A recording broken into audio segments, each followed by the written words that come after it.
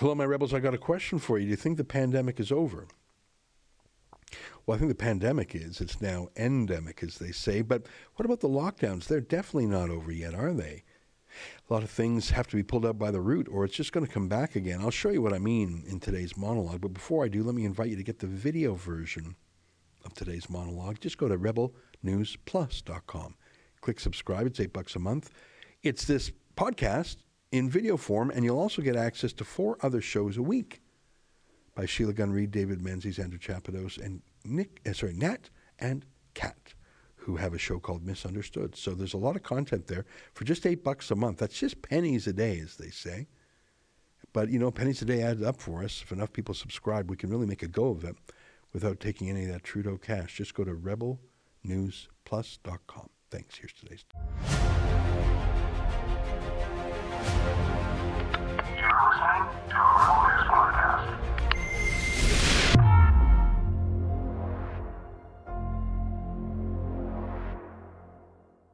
Tonight, is the pandemic over?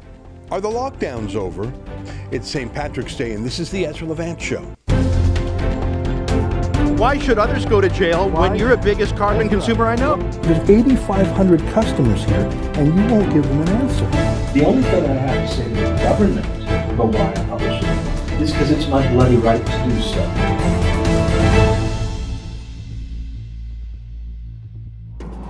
By every measure, the pandemic is over. It's endemic now, as in it's just in the background like the common cold or the annual flu season. Sometimes the flu is bad one year, sometimes it's not as bad the next. I'm skeptical about how accurately the COVID-19 coronavirus was identified as opposed to other coronaviruses. By the way, the common cold is often caused by a coronavirus. That's why there were no colds last year. They needed to put those in another category, I bet. But there was such a political and financial incentive to identify every illness as COVID-19. I'm not sure if we'll ever know the true statistics behind what was done to us. Here's one example of hundreds. I just chose Massachusetts at random. It was the first one that popped up in my search engine. Department of Public Health updates COVID-19 death definition. Revised data capture more accurately the acute impact of COVID in the Commonwealth. Yeah, so 4,000 people who they used to claim for years and died from COVID, they actually didn't. Sorry about that. Yeah. Hey, sorry, old chap. Now that it's over, I guess we'll tell you the truth about it. But hey, trust the science, right? Mask mandates are done in many places, except for most Canadian schools. I hate that. I drive to work every morning and I see parents walking their children to school. The parents have no masks, but the young kids do. And I know why, because in a moment when the kids attended school, they'll have to put their masks on. The schools will demand it. That's gross. That's unscientific. Children are the least risk of COVID in society. For parents to accept the masking of their own children at all was outrageous, but now that everyone else is free except for the children, that's a disgrace. But really no different from the past 2 years when NHL hockey teams, millionaire players with billionaire owners, they were allowed to play hockey, but not your neighborhood kids' hockey teams. That's science.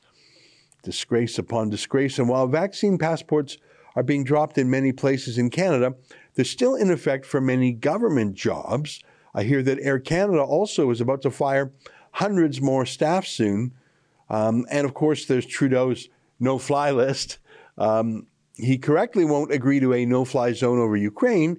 That would involve Canadians shooting down Russian jets, which would start World War III with a nuclear power. But the thing about a Canadian no-fly list is that Canadians who aren't vaccinated, if he were to declare war on them, they have no nukes to fight back. In fact, if they even peacefully protest against Trudeau, they'll be clubbed like baby seals by Trudeau's police thugs and have their bank accounts frozen without any legal recourse. I see that British Airways and some other major airlines over there are dropping their in-flight mask requirements. I think that's great. You can still wear your mask if you like. You always could wear a mask if you wanted to, but now no one else has to match your fear level. This will be a great relief to passengers, and I have no doubt that it will be a great relief to many flight attendants who no longer have to be mask cops constantly harassing passengers about their mask falling beneath their nose, or that they laughably have to put the mask on in between bites of food or sips of water. I heard a flight attendant say that once. Some flight attendants will miss that bizarre power. They like being bullies, but I think most will be glad it's done. But again, not in Canada. So there may be a simulation that we're free. It'll feel almost that we're free, but we're not free. As I said last night at a Democracy Fund again with Dr. Julie Ponesse and Dennis Prager, sometimes things are more likely to happen a second time than they were to happen a first time. What I mean by that is 2 years ago, a lockdown of innocent, healthy, law-abiding Canadian citizens was unthinkable. It's just impossible. And physically, how would you lock them down? Morally, how could you justify it? Legally, how could you enforce it? Medically, how could you say it makes sense? It makes no sense at all. You'd have to be nuts to think that free Canadians would suddenly go along with being prisoners. Yeah, well, Canadians did. And in Quebec, they even put up with full curfews, like there were children being scolded by parents or something. No surprise, it has recently come out that there was no science behind Quebec's imposition of the curfew. Just no science at all. Quebec Public Health scrambled to justify second curfew. Hours before announcement, I'm reading the CBC story here, emails reveal former public health director lacked scientific studies, sought help to no avail. I'm going to read a little bit of this to you. Actually, give me about a minute. You know that they all did this, right? They all lied. They all made it up. Look at this. Let me read. Hours before Quebec announced the reinstatement of a province-wide curfew in December, which began the next day, emails obtained by Radio Canada reveal the province's head of public health was still looking for studies to justify the decision. Oh, I thought you do it the other way around. I thought you have studies to justify it and then you do it. I didn't know you worked in reverse like that. In an email time-stamped 10:31 a.m. on December 30th, the assistant to former public health director, Dr. Horacio Arruda, solicited help from the province's Public Health Institute, as well as a senior strategic medical advisor for Quebec Public Health, to rationalize the curfew to reporters at a news conference later that day.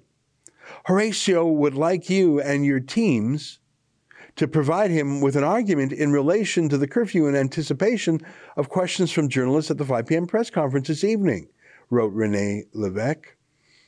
What are the studies? What is being done elsewhere? The email reads, adding Arruda wanted it all in a light argument. At 2:36 p.m., less than 3 hours before the news conference, Eric Litvak, Vice President of Scientific Affairs at the Institut National de Santé Publique du Québec, replied that the request was impossible to fulfill. On the SPQ side, we don't have an existing analysis that specifically addresses the curfew, and we are unfortunately unable to produce one today with such short notice, he wrote in an email. They made it all up. They made it all up. There was no science behind it. There was no medicine. There was no epidemiology, no studying unintended consequences, no mental health studies, no drug use studies, no family strife studies, no economic strife, no lost opportunities. 50,000 tickets handed out by cops in Quebec over these rules. Every single one of them should be canceled. Every single fine that someone already paid should be refunded. And of course, the wicked man who knew all of this, but proceeded nonetheless, Dr. Horacio Arruda, he must be prosecuted, but he won't be prosecuted. For how could he be prosecuted and not all the rest of them? So yeah, it was unthinkable that they would do to us what they did, but they said, let's just let us do it just for 2 weeks, okay? Just 15 days, okay? That's it, just 2 weeks, just a little. Here's how they said it in America, and there's Donald Trump standing right next to it. We're asking that same sense of community to come together and stand up against this virus. And if everybody in America does what we ask for over the next 15 days, we will see a dramatic difference, and we won't have to worry about the ventilators, and we won't have to worry about the ICU beds, because we won't have our elderly and our people at the greatest risk having to be hospitalized. It's the same thing up here, 2 weeks to flatten the curve. But wasn't it quite something how in lockstep they all were? Every country, every state, every province, every city, as if they were all reading from a script together. And in a way they were from the China-controlled World Health Organization. But really, what was the excuse for Erin O'Toole or Jason Kenney or Doug Ford? Cowardice, lack of conviction, who knows? You know, socialists we're going to abuse government power. It's sort of a given. But what is the excuse for so-called conservatives? It was unthinkable that it would happen once, but we proved that it was all too thinkable. It did happen. So obviously it'll be easier to do a second time. It's no longer unthinkable. It's no longer unimaginable. And why wouldn't it happen a second time? Over my dead body. Yeah, whose dead body? What court has ever said no to them? What political party? What police force? What college of physicians? What media company? Why wouldn't it happen again and then again? I mean, get ready for the next one, right? So we'll have to prepare for the next one. That, I'd say is will get attention this time. Mm-hmm. That's Bill Gates smiling a bit too much about the next pandemic. It's a bit creepy. I think he's getting creepier. It took her a while, but his wife, Melinda Gates, finally divorced him. And it was because of his refusal to stop visiting Jeffrey Epstein, the convicted pedophile who ran an international child rape gang. It was also widely reported that Bill had a friendship or business or some kind of contact with Jeffrey Epstein, and that you were not, that was very upsetting to you. Did that play a role in the divorce at all in this process? Yeah, as I said, it's not one thing, it was many things. But I did not like that he'd had meetings with Jeffrey Epstein, no. Mm-hmm. Mm-hmm. And you made that clear to him? I made that clear to him. I also met Jeffrey Epstein exactly one time. Did you? Yes, because I wanted to see who this man was. And I regretted it from the second I stepped in the door. He was abhorrent. He was evil personified. I had nightmares about it afterwards. So, my heart breaks for these young women because that's how I felt. And here I'm an older woman. My God, I feel terrible for those young women. It's awful. You felt that the moment you walked in? I didn't realize that. He was awful. That. Yeah. And you shared that with Bill, and he still continued to spend time with him?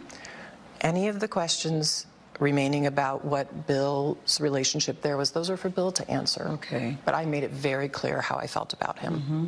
How can it be that after what we know and after what his own wife says, how can Bill Gates still be accepted uncritically as not just a subject matter expert, which he is not, but a moral expert? How can people still listen to him? His wife divorced him over what he was doing with Epstein. Well, money, of course. He's given away more than $300 million US to his favorite media. That's almost Justin Trudeau money. So that's enough to wash away any tough questions from the media party. But Bill Gates isn't just into vaccines. He cares about global warming, even though he's big into private jets and that Epstein lifestyle. Remember this story here?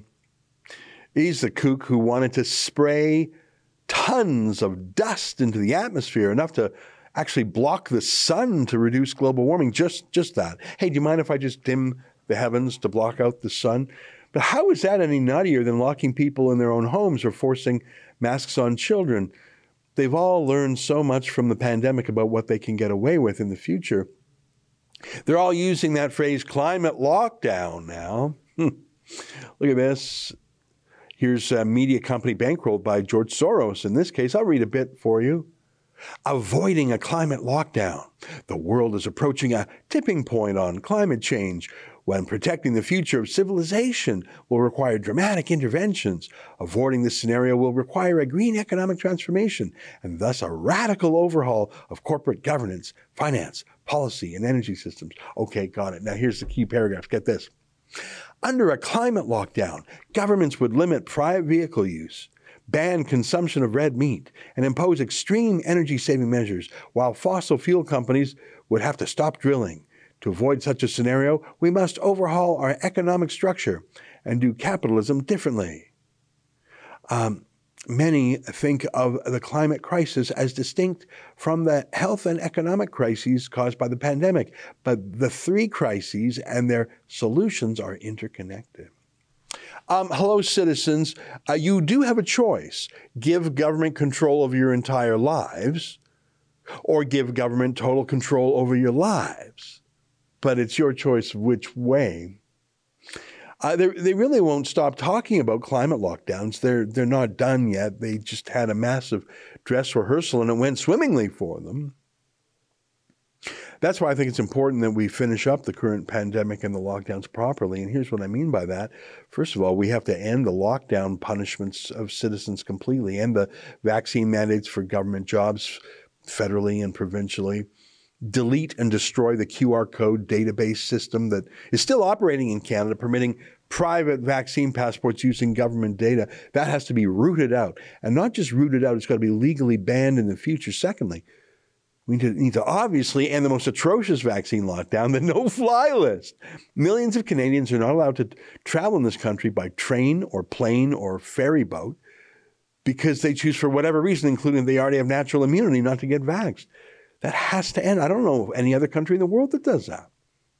Same with the cross-border limitations if you're not vaxxed. But thirdly, we need deep forensic investigations into how all these decisions were made and by whom. And by the decisions, I mean like how Quebec's unscientific curfew was brought into effect despite the fact there was no evidence for it and they knew that. But every decision, was there any science behind it? I doubt it. I've shown you this before.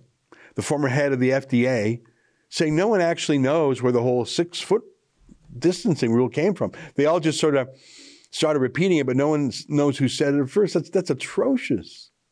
Fourth, who got all the money for ventilators that were never used or never even made?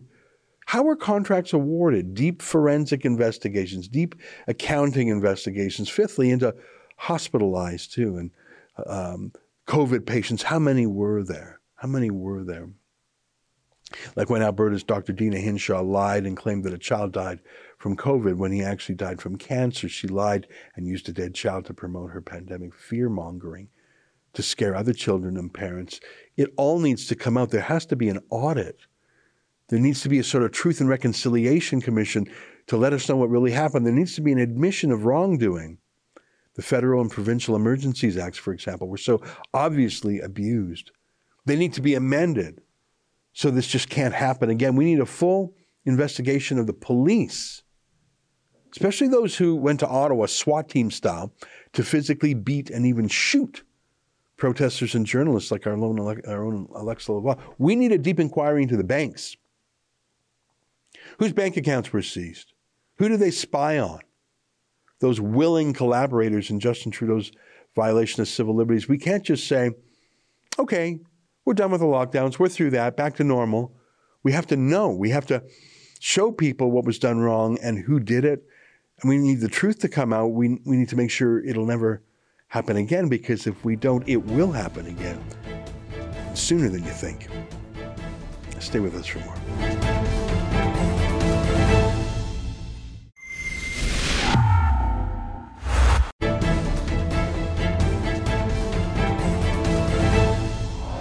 Hey, welcome back. Well, I saw a poll the other day that showed there is a tie for the least popular premier in all of Canada. The most popular, to my surprise, was in British Columbia. Quebec's premier was pretty high, but tied for dead last was the new premier in Manitoba and Jason Kenney in Alberta.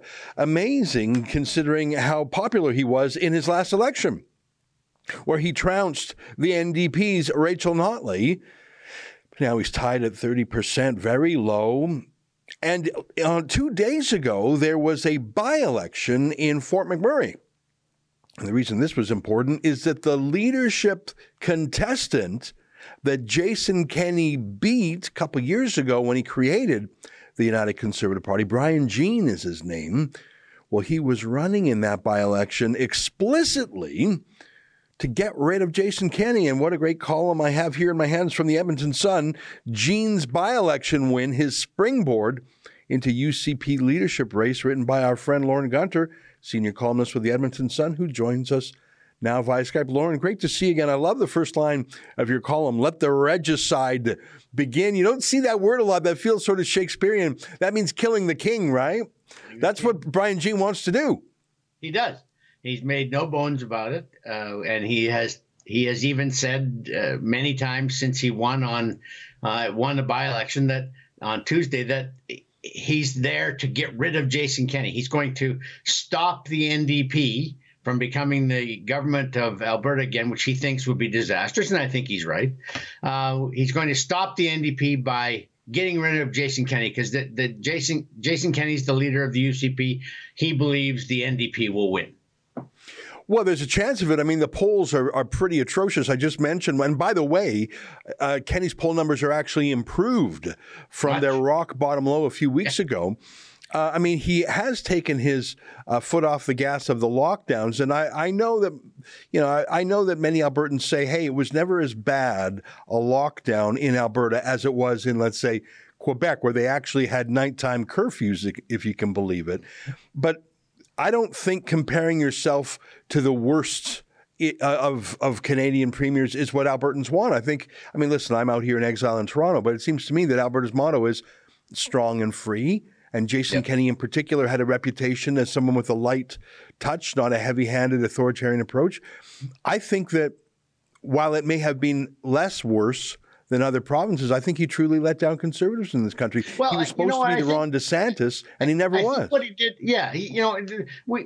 we can argue about and probably should have a discussion about what he did right and what he did wrong, and what if there's another wave or another pandemic with another disease, what Alberta should do next time, or shouldn't. Maybe even better, what Alberta shouldn't do next time that it did this time.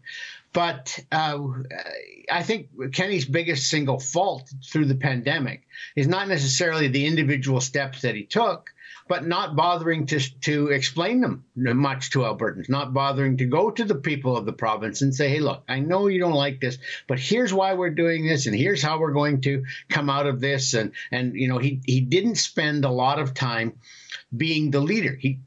One of the people I know who is close to him said what he was trying to do was become Dr. Kenney.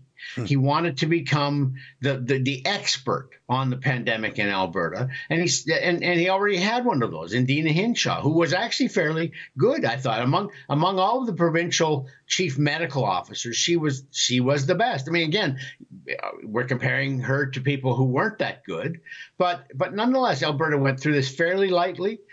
We have a lower case fatality rate on the pandemic than Ontario and Quebec. You're not going to hear that from very many sources, because the CBC in particular and the Toronto Star love to think that Alberta was this horrible wasteland of death and disease. And we did have one really awful wave back last fall.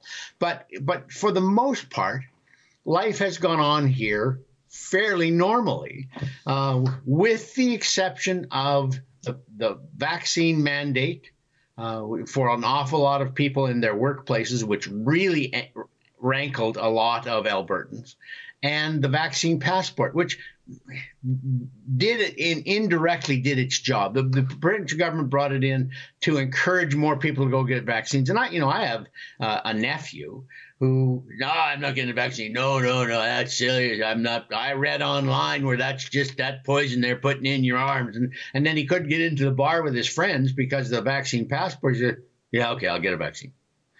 So that's why the province did that. But Kenney did not use the forum that he has to explain that, and he just looked like he was disappeared during the pandemic, and I think that's what's put a lot of people off. Well, I mean, your example of a nephew who may not have had a deeply thoughtful reason for objecting, but even your example shows that it was the duress, it was the pain, the social pain, that it was not because you're protecting the world in any particular way. It was just, and that's what I think irked me the most, if I may.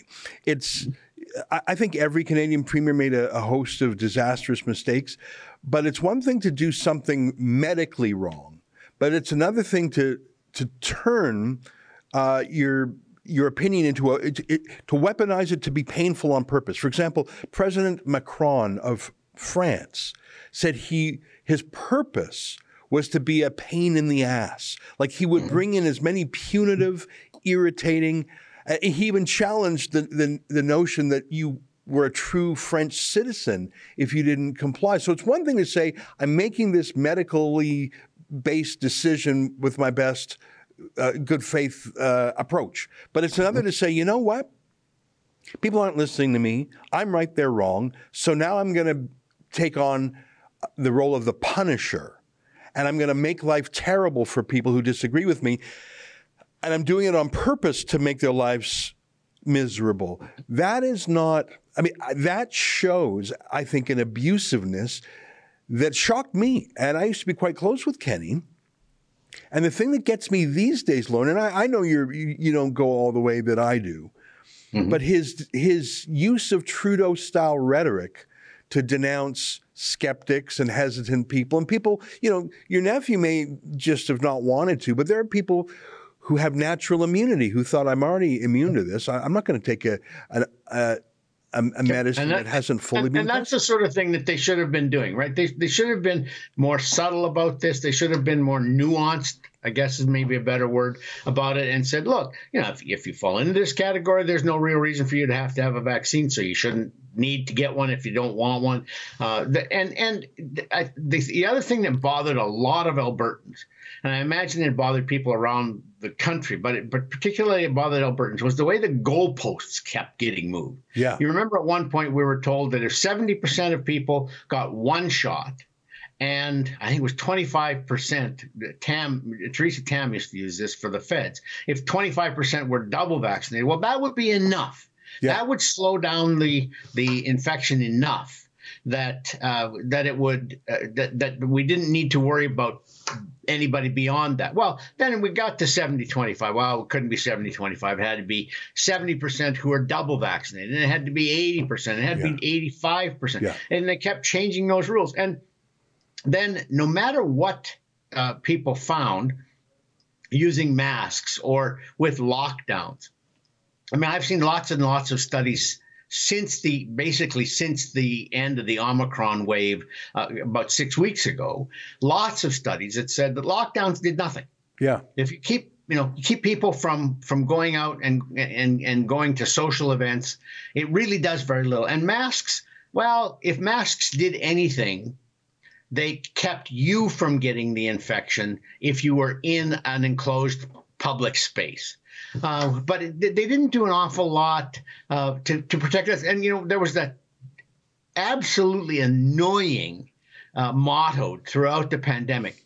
My mask protects you. Your mask protects me. And that's why I think in Ontario right now you have so many people who are opposed to getting rid of the mask mandate is they've bought this whole. They've swallowed this notion from government experts that my mask protects you. So I have to keep wearing a mask if you're scared of the pandemic because it's my mask protecting you and your mask protecting. No, your mask protects you. You want to wear a mask? Go ahead, wear a mask. I don't care. Wear a tinfoil hat. That's none of my concern.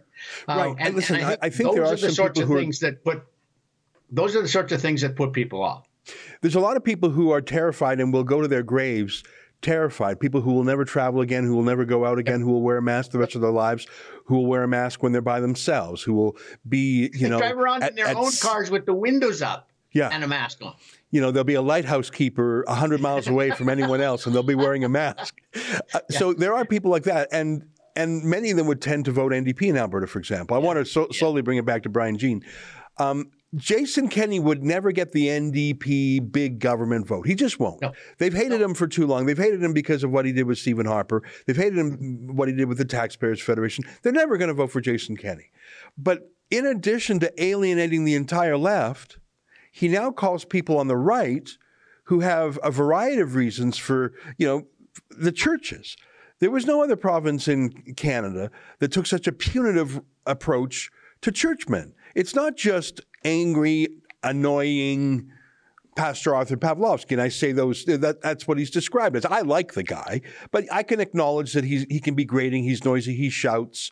Okay, fine. Yeah. But can you explain why you put Pastor James Coates in prison for 35 days? Can you explain why you put Pastor Tim Stevens in prison?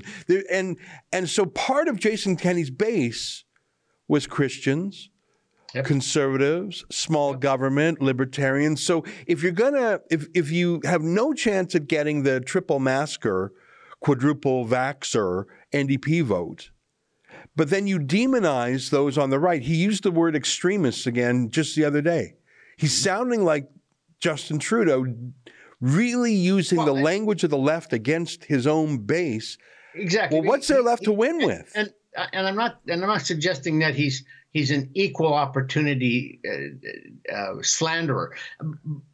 I think he's gotten very, very frustrated, A, by the political position he's in, and B, by the fact that Alberta would probably be just about the hardest province in the country to handle a pandemic in a way that most people could be convinced to agree with, because poll after poll after poll shows that there's about 40% of Albertans who love the NDP-like way of dealing with. I mean, if the NDP were still the provincial government here, we'd still be wearing hazmat suits and going around with oxygen tanks. Yeah. But there's about 40% who love that, and there's about 40 to 45% who hate that. I mean, there's no way of reconciling those two. Yeah. And I'm not saying that Jason, you should forgive him what he's saying about the right, because he's also saying things about the left. But he's being sued now by a University of Alberta law professor because he called him deranged for saying, I'm wearing a mask even though I don't know that I really need one, just to make Jason Kenney angry.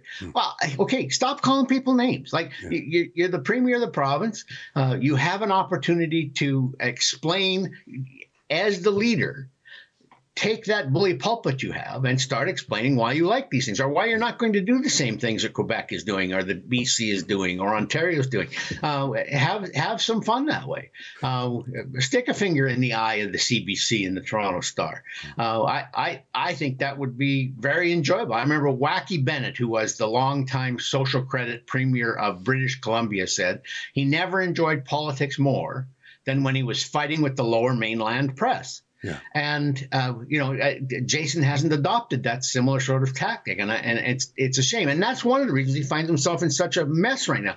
But I had in that column that you've been quoting the inside political poll numbers that all the parties subscribe to from the Calgary pollster Janet Brown. And Brown got in trouble back, you'll remember, in December, because she participated in a CBC poll where they asked other Canadians how much they hated Alberta. They didn't ask the attitudes of other Canadians towards other provinces. They singled out Alberta, and they went after Alberta. Yeah. So I have had some issues with Janet Brown, but her political polling tends to be about as accurate as anybody in Alberta. And she says now that the UCP are slightly ahead of the NDP. In the last 3 months, since the restrictions have come off, UCP's popularity has gone back up a bit. They're at 40% to 36% for the NDP. Kenney is still well below Notley in terms of personal popularity. But outside of Edmonton and Calgary, the UCP is 20 points ahead of the NDP. So that kind of also minimizes Brian Jean's view that the UCP can't win against the NDP next time, so long as Jason Kenney is the leader. Well, you're saying, wouldn't it be nice if Jason Kenney became a conservative again and started talking like one? Well, he's had a year or two to do that, but in 3 weeks' time, or April 9th to be precise, his party is having a convention, and one of the agenda items is to give whether or not to give him the boot.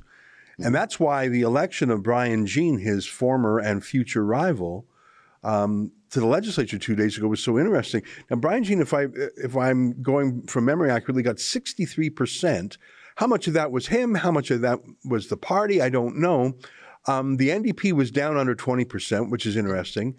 There were two, not one, but two separatist parties on the ballot, and one got significant votes. Yeah, so it's very interesting to me, and I don't know. I mean, I think that Jason Kenney, one of his problems, if I may say, is that the whole time out of the corner of eye, he's been looking at Ottawa.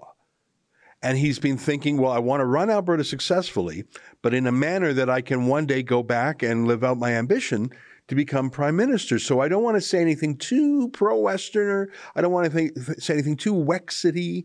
I want to be polite company on the vaccine mandate. So I'm not going to do what Ron DeSantis has done. I'm not going to do what the Brits have done and give natural immunity legal status. I want to get through this in good shape so that in 5 or 10 years I can become prime minister. I think if a lot of what he did made sense if you understand that his lifelong ambition was the prime minister. Yeah, whether or not he wants to go back and become prime minister. He was in Ottawa long enough that he still plays a kind of an Ottawa game. And I have been saying now in print for at least 3 years that he really, really, really needs to hit Justin Trudeau harder. He not only needs to hit Trudeau harder because Trudeau deserves to be hit as hard as he possibly can, as often and as enthusiastically as you can do it. But he also needs to hit him because it's good politics. Yeah. Like, I think one of the things that he gets dinged for is, if he had done almost all the same things that he did on the pandemic, but at the same time was hammering Trudeau on a regular basis over Trudeau's destruction of the oil and gas industry, he wouldn't be as unpopular on the pandemic stuff as he is. I don't think he has gone hard enough on Ottawa often enough. He has started to do it a bit. Yeah. But, is it too little, too late? I mean, is the good news about the UCP coming back now that the pandemic restrictions are over, is that too little, too late? 3 weeks is not a very long time in politics to turn around a giant ship that's also taking on water in a hurry. Yeah. Well, I got to tell you, I won't keep my cards to my chest. I believe that Jason Kenney should be replaced. And I say this as someone who's been friends with Jason Kenney for pretty much 30 years. I think that he has done things that violate any precept of conservatism and violate his own a lifetime's worth of promises and beliefs. I can't look the guy in the eye anymore.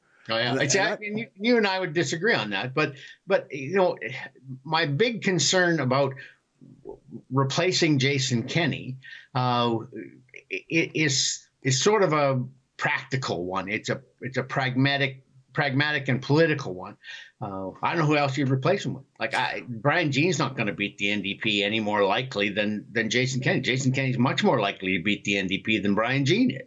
And we've seen that before. So if your principal concern is, as Brian Jean says his is, to keep the NDP from becoming the government in Alberta again, then we wouldn't vote Jason Kenney out, I don't think, because I don't think there's time or another obvious candidate to replace him. That's one of the other big problems I've had with the UCP is they do not have what I would call a Class A cabinet. Yeah. There are a few people in the cabinet who are pretty good, but there aren't a lot of obvious choices to replace Kenney or anybody else as the leader of the UCP. And interesting, Brian Jean, for all of his squawking about Jason Kenney can't beat the NDP, blah, blah, blah, blah, blah. When he was asked recently what he would have done differently in the pandemic, one of the things he said is he would have brought Rachel Notley into cabinet. I think we got a clip of that. And it's it's a quirky answer. It's a quirky idea. I don't even think it makes sense in our parliamentary system. Here's a clip of that. I know exactly what you mean. Take a look. You said, better decisions, make different decisions. Can you give even one example that maybe of a decision that was made that you don't agree with, that you would like to see, that you would have done differently? Absolutely.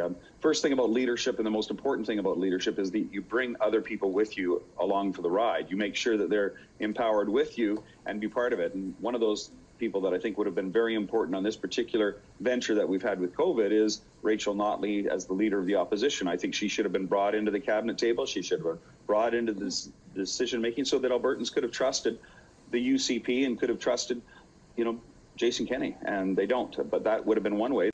Yeah, I mean, listen, I like Brian Jean. He is a little quirky. And but I have to say I would tolerate quirkiness over, I just feel like too many things have been nuked, too many bridges burned. And I just can't get over the fact that even as we're talking, Lauren, I happen to know that there's a Christian pastor in prison. And he's been in, I don't know, is he in his second straight? He keeps violating court orders. He's got to stop violating court orders. That's the problem. Well, there because...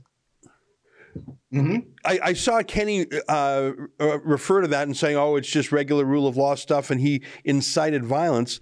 I watched Arthur Pawlowski entire 19-minute sermon pep talk speech to the truckers, never once did he incite violence. In fact, three times he said, peaceful, always peaceful. I've just never seen a guy be so hounded before. And after a certain while, he's been arrested or ticketed or accosted by police over 100 times. It doesn't feel like the Jason Kenney I knew, who went to China and scolded them on their treatment of pastors, who scolded places in the Middle East for their treatment of Christians, and put aside Arthur Pawlowski, the other Christian pastors were it just makes me bloody uncomfortable. And why just Alberta? I don't know. I don't want to crack that open here. I mean, I've talked about that at great length with our viewers. Let me ask you the key question, and I want to get back to your column, and I really recommend it. It's called Gene's by-election when his springboard into UCP leadership race, Edmonton Sun. Okay, fast forward to April 9th. Conservative polls are slowly ticking up as people renormalize. Kenney maybe is engaging in some last-minute show-offy bashing of Trudeau. Takes your advice, Lauren. What's going to happen? He needs 50% plus one to hang on. Do you think the UCP is going to kick him out, or do you think they're going to say, well, we're mad at you, but we think you can beat Rachel Notley again? Well, if they do say the latter, and I vacillate right now. I get a sense some days that they're going to kick him out. I get the sense the next days that he's going to squeak by. It's really hard to know. Call me in 2 weeks, just before the campaign. I'll give you a better prediction. But say he does get 53%, 55%, 56%. Ralph Klein felt he had to resign in 2004 because he only got 55% approval, and he had won 4 consecutive majority elections. So, if Jason has said he'll stick around if he's at 50% plus one. Do you really want to be in charge of a club where half the people want you out? Yeah. I think it has to be more overwhelming than that, and I don't think it's going to be. Yeah. Well, I note that Kenney's team tried to beat Brian Jean in the nomination in Fort McMurray, and they were not successful. Listen, Lauren, this is very interesting. And I find it noteworthy that the first political casualty of the Truckers' Rebellion was Aaron O'Toole, a conservative who wasn't very conservative. Wouldn't it be interesting if the next political casualty, not of the truckers, but of the sort of reaction to the over-lockdownism, was Jason Kenney? It would make more sense. And, the people who are motivated to get rid of him are much more energized than the people who are motivated to keep him. Right. And since you have to drive from all over the province, 6 hours from Fort McMurray, 6 hours from Grand Prairie, 4 hours from Medicine Hat, 3.5 from Lethbridge, in order to vote, and you may have to stand in line for several hours, the enthusiasm gap between the anti-Kenney and the pro-Kenney side makes me lean towards the anti-Kenney side as a prediction. Yeah. But like I said, I can't get a handle on it fully just yet. Yeah. Well, very interesting times. And I know that not everyone who watches the show is Albertan, but I think this is a very interesting battle. I remember in the early days, and I'll close on this, when Kenney was the Ron DeSantis of Canada. If not rhetorically, he was just the least punitive. And I think he sort of relished being that guy. But then I don't know what happened. Something snapped, something spooked him, someone threatened him. Maybe. And by that, I don't mean like a threat of violence, but maybe Trudeau said, if you let natural immunity be an exemption, we're going to clobber you in this constitutional way, or we're going to... When you get under the dome too much and you can't get out during the pandemic the way you should as a leader, when you get under the dome at the Alberta legislature too much, you start to listen to what the people under the dome are saying. Yeah. And that's the press gallery and the opposition and the bureaucrats and the experts. And it's very, very hard then to stand up and say, wait, I know you're all saying this. I'm doing something else. Yeah, you're right. Lauren Gunter, senior columnist, Edmonton Sun. Great to see you again. Thanks for your time. You bet. All right, there you have it. Stay with us. More ahead.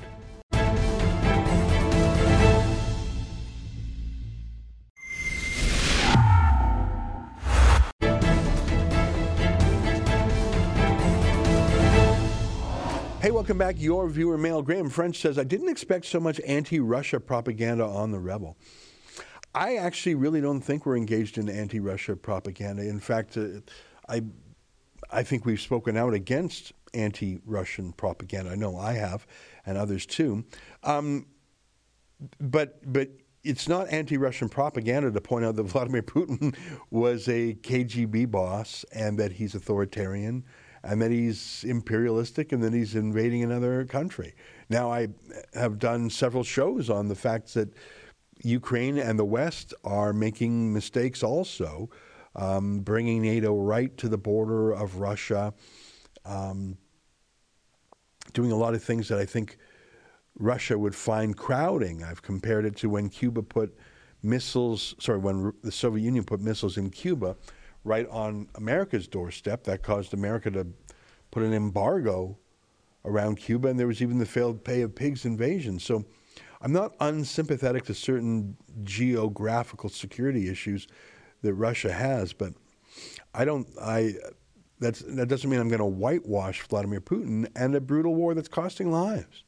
But I think that we have been very propaganda-free. In fact, we've condemned the censorship of Russian media like Russia Today. Trobin 2021 says, I really wish a news organization would investigate the government agency of Impact Canada. Why are behavioral scientists advising our government on how to nudge our thinking? This is an agenda that comes from the World Economic Forum. Is Canada now part of the World Economic Forum social engineering program? Well, thank you for bringing this to my attention. I was not familiar with that subject. I'll look into it. But I have to say that of all the countries in the world, Canada is one of the most submissive to the World Economic Forum. And I think you know, because I've said it probably half a dozen times, is that Chrystia Freeland actually serves on the Board of Governors of the World Economic Forum. How is that even an ethical thing to have two masters? I mean, either you're serving Klaus Schwab in the World Economic Forum, or you're serving Canada and the Constitution and your oath of loyalty here. I don't even know how that happens, and the fact that that is so utterly ignored by the mainstream media is shocking to me. That's our show for the day. Until tomorrow, on behalf of all of us here at Rubber World Headquarters, let me leave you with a video of the day from our friend Avi Yamini down under. He was in the Supreme Court of the state of Victoria suing for his right to be a reporter. They banned him from the parliament in a manner we've been banned up here. He was in trial for a couple of days. Here's how that went. I'll see you tomorrow. Bye-bye. If you remember last year when I attended Daniel Andrews' press conference and I was kicked out and banned from the Parliament precinct for 7 days. So you're not permitted to return here for 7 days? At the request of Daniel Andrews, the Premier's personal assistant. The Premier's PA doesn't want him here at the conferences. So from 7 days, Rebel News is not allowed anywhere here. Correct. Representing us on this important case was probably Australia's most well-known media lawyer, Justin Quill, with counsel Will Horton QC. They say the only thing worse than representing yourself in such cases, especially up against the government, is having a bad lawyer. And that's why at Rebel News we choose the best. And Will Horton QC from the Owen Dixon Chambers across the road is the best, and it was clear by the end of the hearing as to what makes him the best. You saw that the government's counsel was struggling, fighting with every last breath, because it really felt at the end that the judge was seeing this case for what it is. In summary, for those that haven't been following the last 2 days, I know most of the world has been watching what's happening, but for those that haven't, what's happened here? Well, there's two steps to this. The first is they're claiming that decisions made about the parliamentary precinct by Parliament can't be considered or reviewed by this court. So if we get over that hurdle, we get into the second step, that is, was the process that was undertaken appropriate? You know, did they afford you natural justice? So they're the two hurdles. If we lose on the first point, we don't get to the second. If we win on the first, then the judge will look at the decision-making process and whether that was appropriate. So this entire case was really about the idea that Daniel Andrews and the government can pre-select who is going to hold him accountable, especially in an election year like this year, in the Parliament of Victoria, in the corridors of power. We say that new media like Rebel News, even though we don't necessarily support many of the government's positions, we believe we have the right to hold him accountable. If anything, we're probably going to hold him more accountable than his friends, those that he controls, the ones he allows in Parliament. After 2 long days, I believe we've had a pretty fair trial. The judge has reserved his decision and, well, once we get that answer, once he comes back with his ruling, you'll be the first to know. I feel pretty good about it. This is a really smart judge.